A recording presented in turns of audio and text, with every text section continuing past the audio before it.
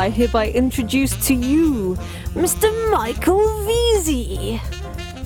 Okay, ladies and gents, we're back with Jeremy Biron of Forecastly. Forecast is a very powerful tool for forecasting inventory, and that's one of the areas that gets neglected, I think, in people's research and their planning until you've been around for a while and you realize just how important it is not to either go out of stock continuously on a product and lose all your precious sale rank that you've spent so much money and sweat to acquire, or on the other hand, to tie your money up for months in something that just sits there, both of which I personally experienced and all my Amazon selling friends have as well. So very, very important stuff.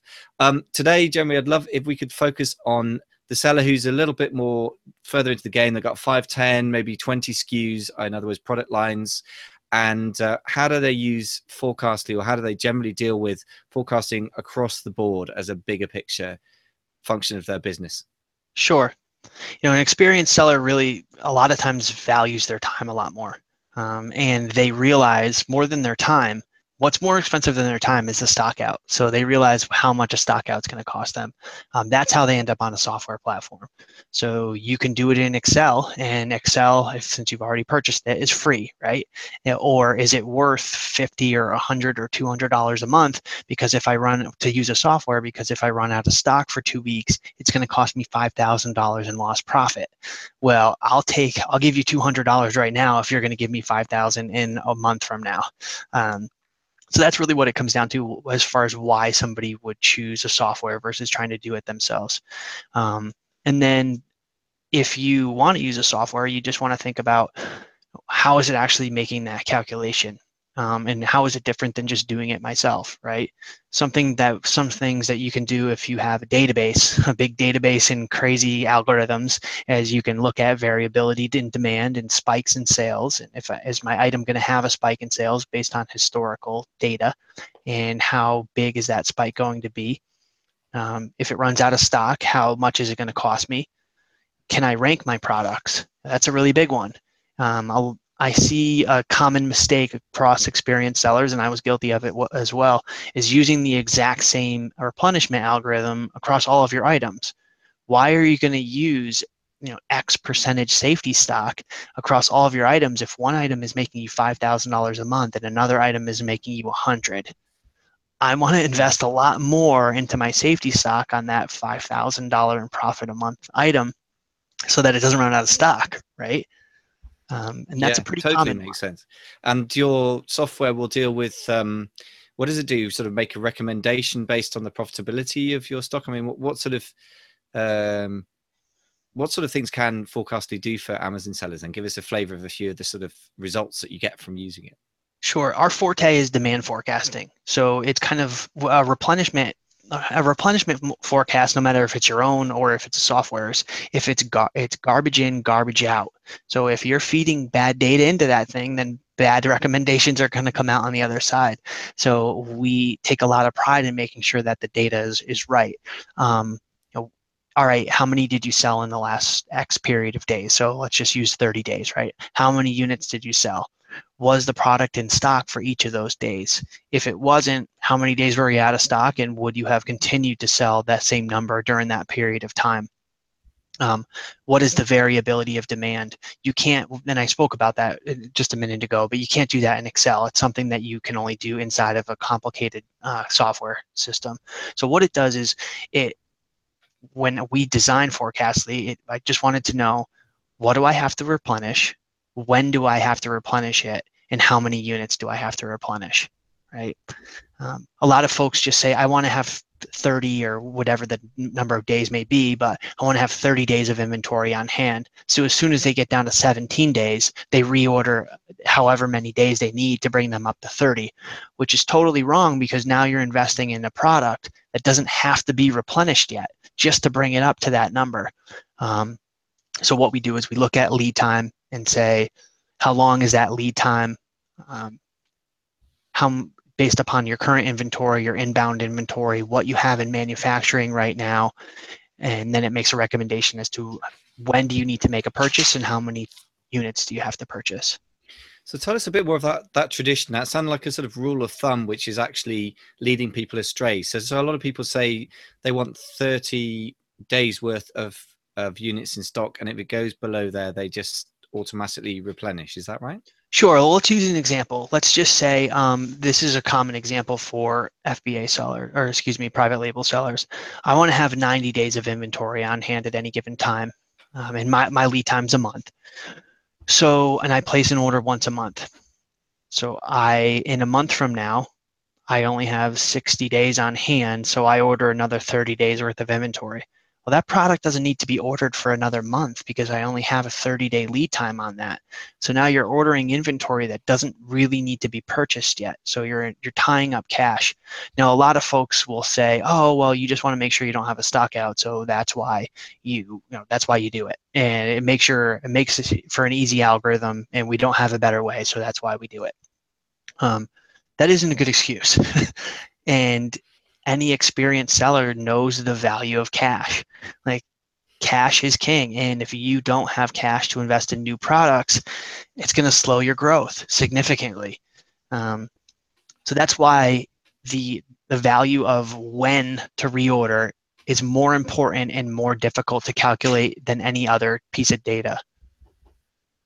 Okay, that makes a lot of sense. And the value of cash is absolutely right. I mean, basically, you can't pay your bills with stock. If somebody doesn't want, I'm just looking around for random things, like doesn't want my magic blue pen, I can't really pay my suppliers in blue pens if all they want is dollars. So it's a very good point. So what is it that your system will do? I'm just trying to, I know you probably answered this question, but I'm trying to get it in sort of simple terms for people like myself that have a fairly primitive understanding of this area, and which explains a few things about my business. So what's the alternative to the sort of 90 days lead time? Your system will just basically give you a sensible lead time based on the actual, more realistic forecast of demand, including variability, a bit of safety margin for the lead time going wrong, that sort of stuff. It'll give you a more accurate replenishment date than doing it the other way. And then it ties in a lot of stuff that I didn't touch upon. You can't just look at and say, all right, I might have a 75 or a 45-day lead time. You need to think about, all right, what is the likelihood of having a spike in sales, and then taking that into consideration when you're calculating that reorder point. It really is, and it's not the sole factor, but one of the main factors of having a stock out is having an incorrect replenishment date. A lot of tools that are out there, and just Excel and Amazon's own reports will say, oh, here's when you're going to run out of stock. You shouldn't have to do any manual math. And there's a lot more than just saying, oh, I'm going to run out of stock in 75 days and I have a 45-day lead time. I should order in 30 days. It's not that simple. That's why we pride ourselves in having the most accurate replenishment dates, which prevents stockouts. It's certainly absolutely true. Now, you've just touched on the spike in sales. So how do you manage to, because it's certainly absolutely true. For example, if I generally sell 10 units a day in a stable sort of time of the year, say it's February, March, April, something like that. So Christmas isn't around the corner or something. And I calculate I need 300 units for a month. And then I suddenly have a few days where I sell 50 units a day. It's going to completely screw up my figures. But how do you do that? Is it relative to the the seller's own data, or is that drawing on your database of other Amazon sellers, or how is that calculated? Two different things. Kind of what you explained as far as time of year, that's referred to as seasonality. And then variability of demand is usually tied to an individual product. So how often is it having a spike in sales? How large is that spike? And I can't get into too much detail because some of it is kind of black box algorithms, and a lot of it's over my head, right? I have data scientists on the team that know a lot more than I do as far as that's concerned. This is why our algorithm is extremely accurate. Interesting. And so the variability that's tied to individual products, is that something where you need a certain amount of data? You need like 90 days data or half a year's data from the seller, or can you work with sort of shorter amounts of data? No, you're going to get the most accurate forecast if you use kind of a mid-range period of time. If you use too long of a period of time, what happens is you're going to factor out, if you use 6 months worth of data, and I hear a lot of people, oh, I want to use 6 months worth of sales. That's going to factor out any trend, because if you're doing things right, you have an upward trend, right? And if you're using a 6 month historical period, you end up looking at too much data and you average too low. I really like a 30-day velocity number. So how many units did I sell in the last 30 days per day? And then go from there, and then tie seasonality data on top of that. That's very interesting, and also what that ties in with the conversation I was having with Greg Mercer the other day about Jungle Scout, and what it takes its data from, because a lot of people find that it predicts a bit too high and too low, and basically I think it's based on, obviously, again, they have data scientists working for them, so it's a complicated thing, but broadly speaking, the sales rank, and the sales rank is updated pretty much hourly or sort of every few hours by Amazon, so that is going to make some slightly odd predictions as well. So what strikes me is that if you're going to be calculating inventory demands for the future and it's a new product, so you're using Jungle Scout as your starting point rather than your own data, you're going to have to take account of that as well, because if you 30 days data sounds like a nice solid number compared to every 4 hours it changes, Yeah, it will. And new products are very different, right? New products, you're just going off an estimate and you're assuming what your sales rank is going to be. So you got to be careful with your assumptions when you're forecasting for the future for a new product. But that's the only data you have to go on, because you have no sales history. I talk to a lot of sellers that want to use sales rank for an existing product. So, well, it should take sales rank into consideration. No, it shouldn't. You're going to get the most accurate forecast if you use historical sales data. So how many units does it sell per day? We've looked at this across thousands of accounts, and we've seen it. So it just goes off of historical sales only. Okay, very interesting indeed. That makes a lot of sense. But I guess once you've had the data to look at to prove that, Yeah. that's a very, very important distinction, actually. So with new products, all you can go off is Jungle Scout, whatever research tool you're using. But with existing products, that is not the best idea. You need to take your historical data and that will produce more accurate future prediction than looking at the sort of current state of play with other existing products in the market, right? Most definitely. And it is pretty cool that we have, don't get me wrong, I mean, it is pretty cool that we have tools like Jungle Scout to help us with a sales estimate, because I don't know, 4 or 5 years ago, it was just a guess, right? You're absolutely guessing how many units you think you're going to sell during a given period of time. And the Jungle Scout crew has done an awesome job as far as putting together, trying to put together some accurate numbers for us. So we think, all right, if I'm going to sell at a 10,000 rank, here's how many units I think I'm going to sell. Yeah, it's an amazing tool, but as you say, once you've got your own data, then you really should be using that for pretty much everything. I think that's, from what you said, which is very, very key distinction for me, that's true for forecasting inventory demand as well. So really worth knowing. My final question, Jeremy, is a bit broader and approaches as you like from your own perspective. Obviously, you're an expert in inventory management, but you've also spent 10 years as a seller on the Amazon platform. Where do you see Amazon going in the next sort of 12, 18 months? And if relevant, how does that impact the forecasting of inventory side of things? Sure. Amazon as a company, I think you're asking, but Amazon it's always growing. Company, you're right. It was a dumb question. Let me be more precise. How is it going to affect people who are private label sellers on Amazon FBA platform, which I think is majority of the listeners? Sure. So a couple different things. Number one is Amazon's going to be growing their own private label brands. That is no secret. They did a tremendous job of that in 2016. So Amazon's now your competitor. That also kind of brings to mind of be careful who you give your supplier and cost data to. The other piece is the international markets are growing tremendously, and I've heard you on previous shows talk about this, so it's no secret. The European market is absolutely booming, and we've seen it across a lot of accounts. That market is hot, which is great.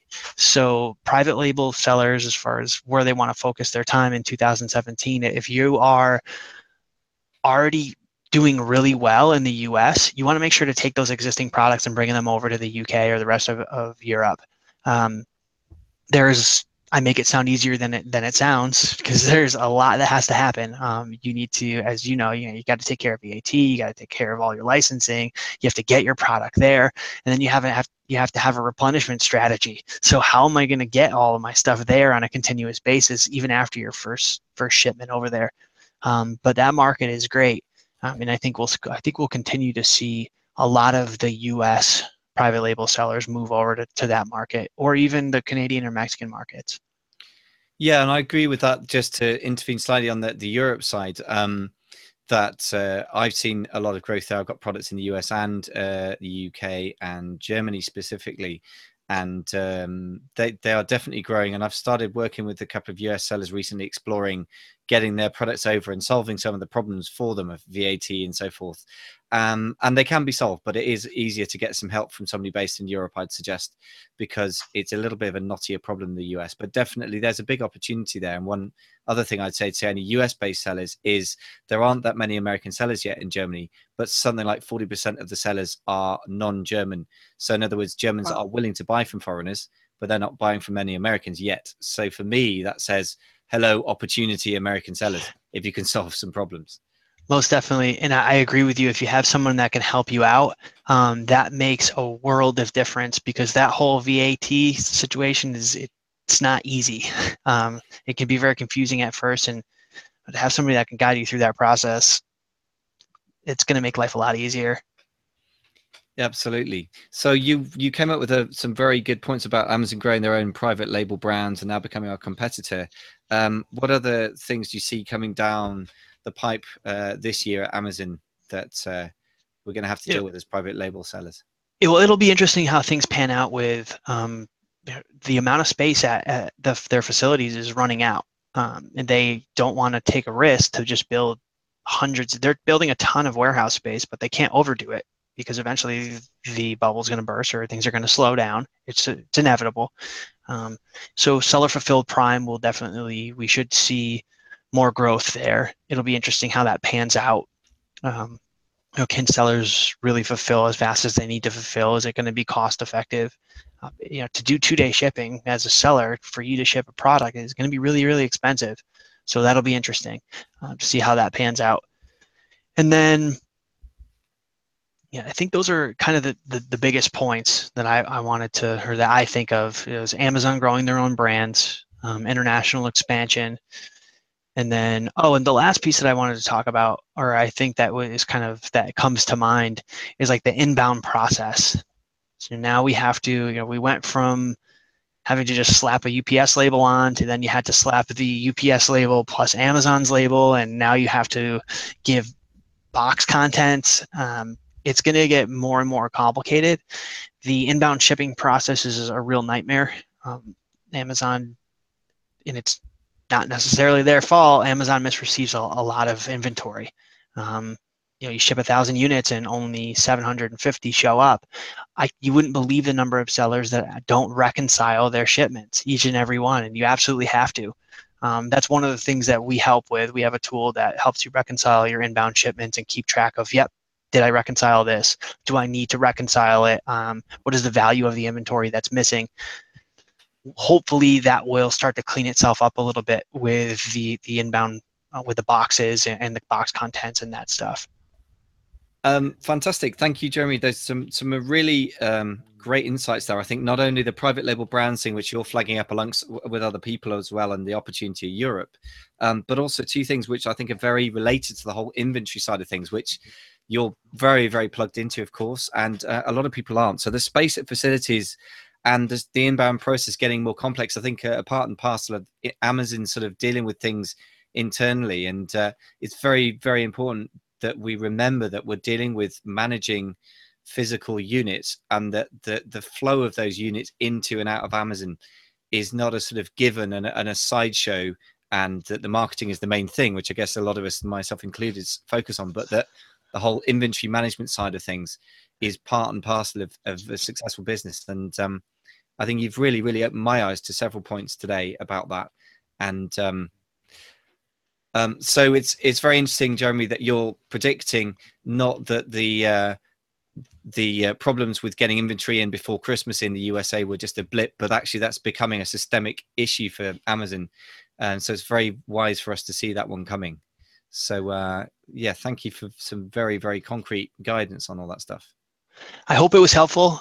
You brought up a good point. It's not the sexiest thing, right? Everyone wants to talk about marketing, but there is a lot of money to be made with your existing inventory. I mean, inventory management is most definitely not fun. It's not fancy, but there is more profit to be made on your existing account. And hopefully everyone found the tips helpful, and I really appreciate you having me on the show. Yeah, I'm sure that many, many people, particularly the people who are serious about this, will definitely be making some serious notes from this. And of course, you can go and read the notes at the blog as well as ever at amazingfba.com. Jeremy, if people want to contact more, get more information from you, or start exploring using Forecastly as a tool, where can they get hold of you? You can find us online at forecast.ly.